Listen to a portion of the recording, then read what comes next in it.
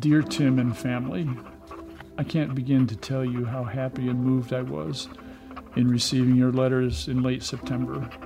I couldn't sleep that whole first night, thinking about you and framing my letters back to you. I read your letters often to inspire me through some of my more difficult times. I waited until now to write back so that I could unequivocally tell you that I am doing very well. That's Dan Alexander. He's reading a letter to a family he's never met, but he will meet them today. Dan and his wife Jody have been anticipating meeting the Clausens since receiving letters from them almost 7 months ago. Did you want some coffee? Yeah, please. Okay. Thank you. Gonna do scrambled eggs? No, I thought I'd do French toast.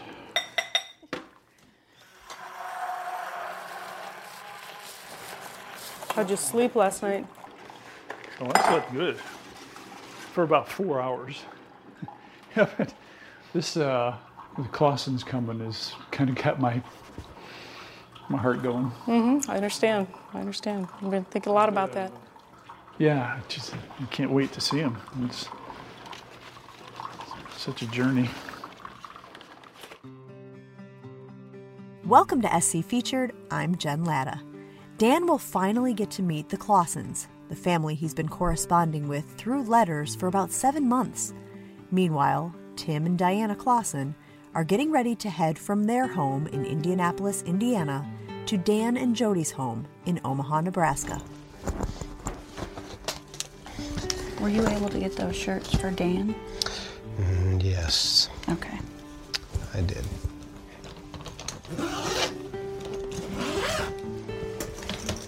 All right. There you go. Let me take that for you. Yep, thanks. Racing is a family thing for the Clausens. Tim Clausen raced cars growing up. Tim and Diana's oldest child, Brian, was born in 1989. Their second child, Taylor, came along 4 years later.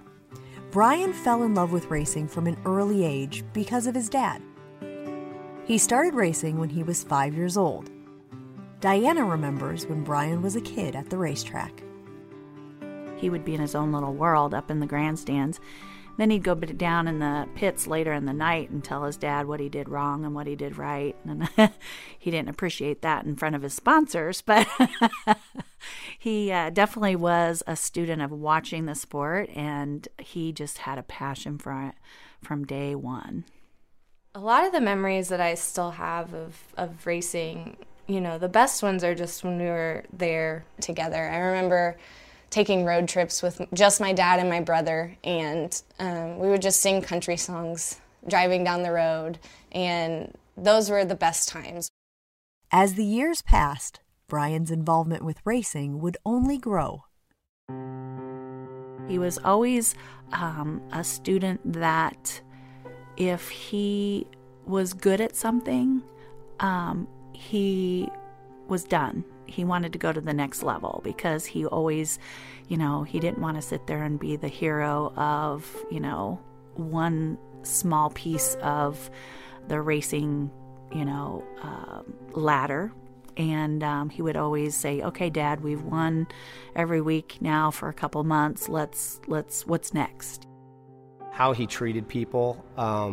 He would stop on a dime to talk to a family or talk to kids. He could be,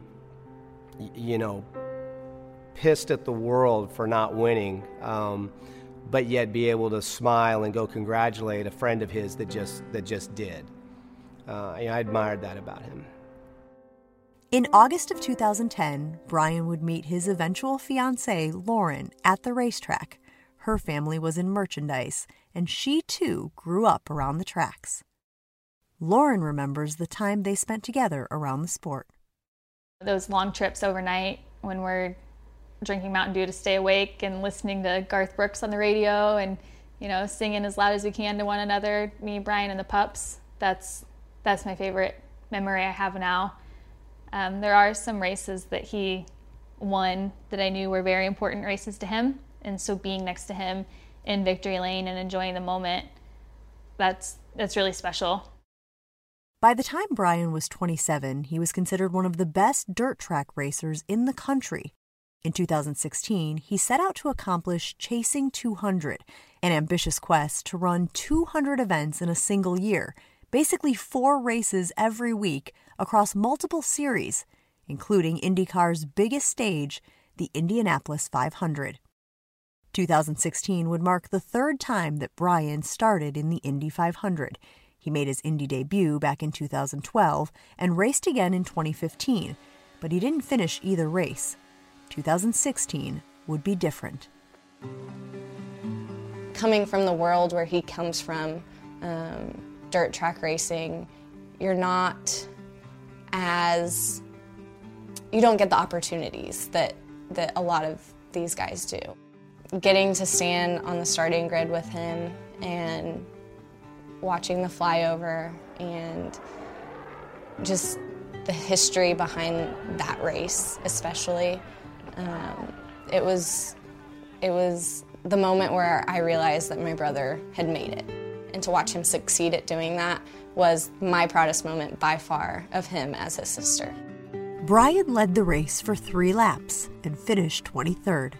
Indy would always be a highlight of his career, but Brian's heart was at the dirt track. It's why every August he raced in one of its premier events in Kansas, the Belleville Midget Nationals. Brian had won the race in 2009, 2010, and 2015. He is one of only 2 drivers to win the soon-to-be 40-year-old event 3 times. We're at Belleville for the weekend, chasing our 4th Belleville Nationals. Inside of row number 5. He's out of Noblesville, Indiana. It's number 63, defending Belleville Midget Nationals champion, Bryan Clauson. When you won Belleville, it separated you from the others. If you won at that place, you were known as a pretty badass race car driver. So Belleville was always very important to him. Brian set his sights on winning his 4th midget racing at Belleville Nationals. Belleville High Banks bills itself as the world's fastest half-mile dirt track. It has a reputation for being dangerous, as there aren't many straightaways. It's pretty much all turns. It's also pretty steep, hence the name High Banks, with the banks reaching 18 feet at some spots. He was driving like I've never seen him before. He was taking chances. Like I said, he was always a student of the sport, very cautious at what position he would put himself in, and he was putting himself in some pretty precarious situations that night. And I looked at the person that was sitting next to me, I'm like, oh my God, like he's super fast. That night, it was just amazing. He went from 9th to leading it in 13 laps. And it was almost like he had this purpose to get to the lead. And I remember a guy standing next to me, and he's like, number 1, you don't do that here. Number 2, that's not Brian. Brian's the most methodical driver ever. And here he is just putting on the show that hasn't been seen. Lauren took her eyes off the track for just a moment to text her dad that Brian had taken the lead in lap 14.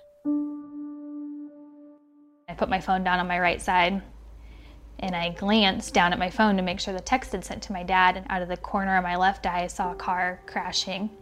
And before I even had a clear view of it, I knew it was Brian. Diana was watching from the stands with Lauren when the crash happened. Tim was in the pits.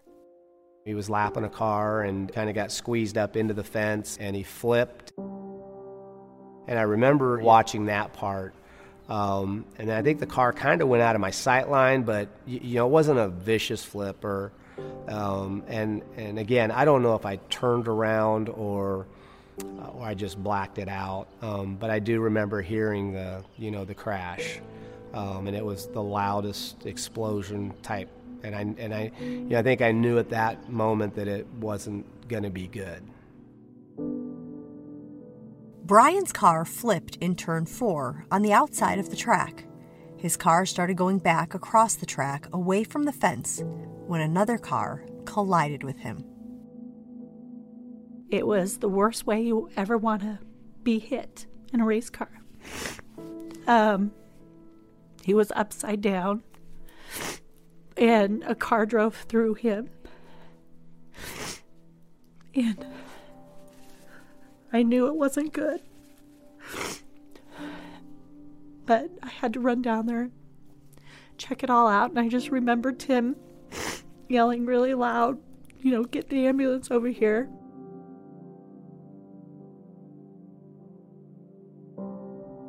And just the fear in his eyes, I'll never forget that look in his face.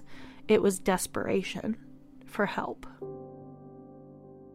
One of the officials came over and grabbed me and, got me and Di, and I think he knew what was going on, and grabbed us, and we got in prayer and waited for him to get out and get him to the hospital. I do remember him opening up his eyes and staring right at me. And for a moment I thought, okay, he's going to be all right.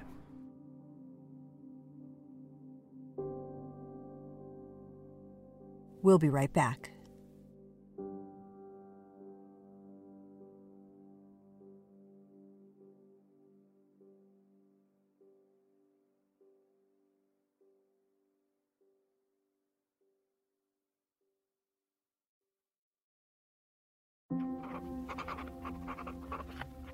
I would like to share a little bit about myself. I don't want this letter to be about me, but I think you have a right to know. I was career Army. I had to be able to make friends fast because we were always moving from one station to another, one unit to another. It seemed like everybody was moving all the time. In order to trust someone with your life, you had to get to know them fast. I always loved when things were going 100 miles an hour. The adrenaline was really flowing. I suppose that's why I learned how to jump out of airplanes and chase tanks around a battlefield and never regret a moment of it. Dan Alexander is a 63-year-old Army veteran who served in Kuwait and Desert Storm. He has 5 children and is married to his wife, Jody. For the longest time, I always thought I was invincible, immortal. That carried over into the Army, certainly. But I always felt that if I worked hard enough, that I could achieve whatever physical goals that I set for myself. So I always enjoyed the challenge. And I never assumed that I was going to win, but I never gave up either. Back in Belleville, the Clausen family waited. I knew he was hurt. I knew it wasn't good. But I never thought that at that point, I never thought he was gone. Not one time did I think that. Brian was airlifted to a trauma center in Lincoln, Nebraska. His heart stopped twice on the transport. The Clausens would make the 2-hour drive from Belleville to Lincoln. They arrived around 1:30 in the morning and waited to hear from the doctors. Lauren, his fiancée, remembers. And the nurse said, okay, the doctor's going to come out and talk to you, and he can be very abrupt. She said, so prepare yourself for that. And she said, but he's going to give you the facts and not sugarcoat it. Brian's trauma doctor, he stepped forward and he said, Brian has a very serious brain injury. The chances of recovery, none. And at that point, my memory kind of stops. My world kind of went black.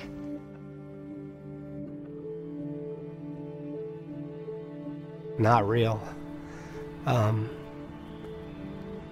that time it's 4 or 5 in the morning, and you don't want it to be true. And again, at the moment, it's hard to process everything, and it's hard to process. I can't even look back and say this is what I was feeling because I was numb. it's just devastation. You know, everything that you work towards, making sure that your kids are okay. Just, you know, knowing that you're not going to see them again. It just breaks your heart as a mother. And I felt like things kind of froze in time a little bit. I just, you know, just kept saying, I just can't believe it. I just don't think this is happening to us. And I just couldn't stop thinking that, you know, maybe I'm going to wake up from this bad dream. Brian's sister Taylor felt a different emotion.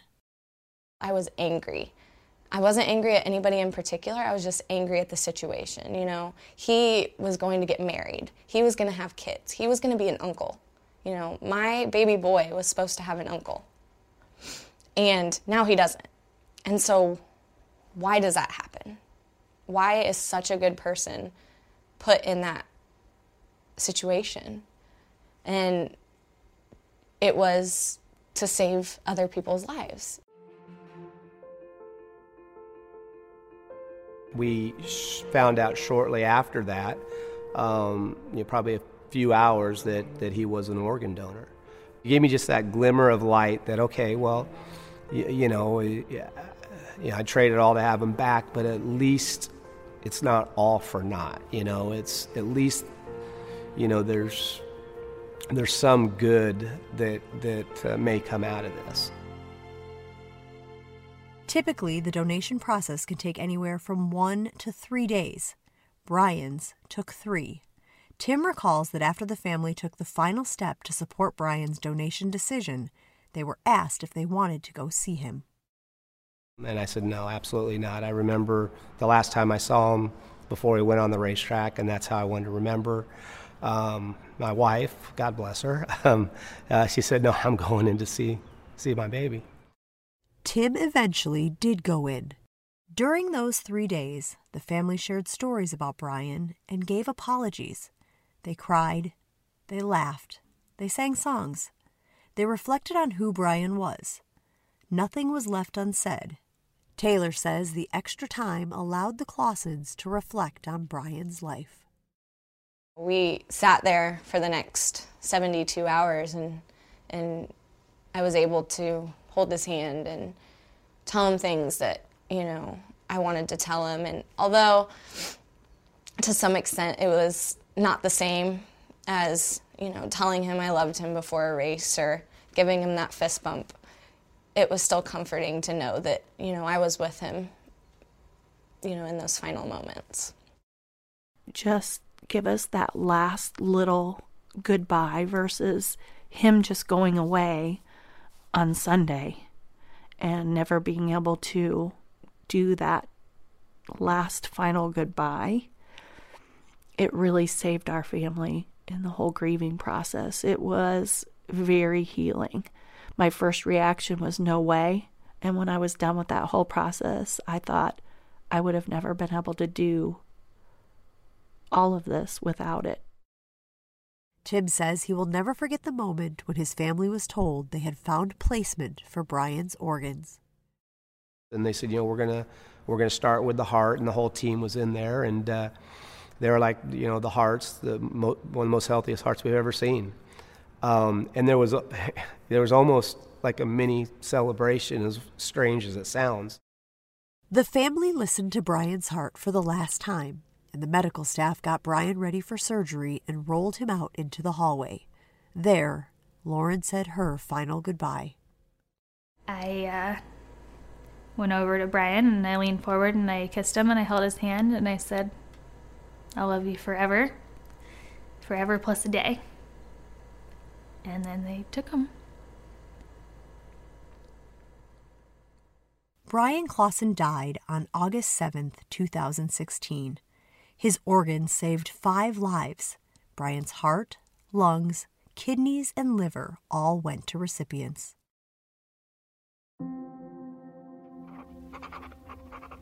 I don't know that it was a stroke of luck that you found Brian's donor's card so much as it was an act of God that Brian's last gift of life was to me and others. When Brian passed away, Dan learned that he would be getting a new heart. You may find it surprising, but I began praying for you and Brian over 3 years ago while I was still unconscious, having suffered a massive heart attack. During that period of time, I received a very clear spiritual message that I would someday get a new heart. I never felt the need to pray for a new heart, but I always felt the need to pray for the donor family and the donor. The Clausens decided to write letters to the donor recipients a month after Brian passed away.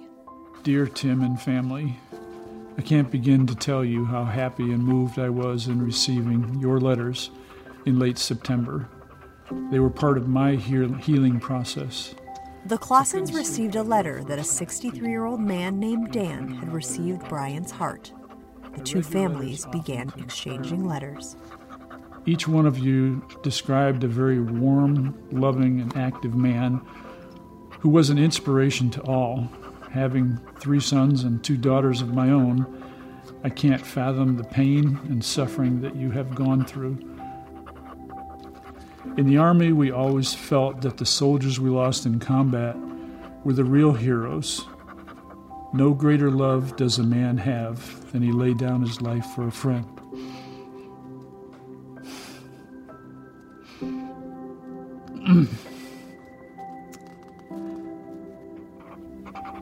Brian is now my hero. Next on SC Featured, part 2 of this story. We as a family would love to meet you. As a mom, I'm probably the most excited about it. You know, just to be able to hopefully be able to hear his heartbeat again will be, something that thinks that will be really, really special.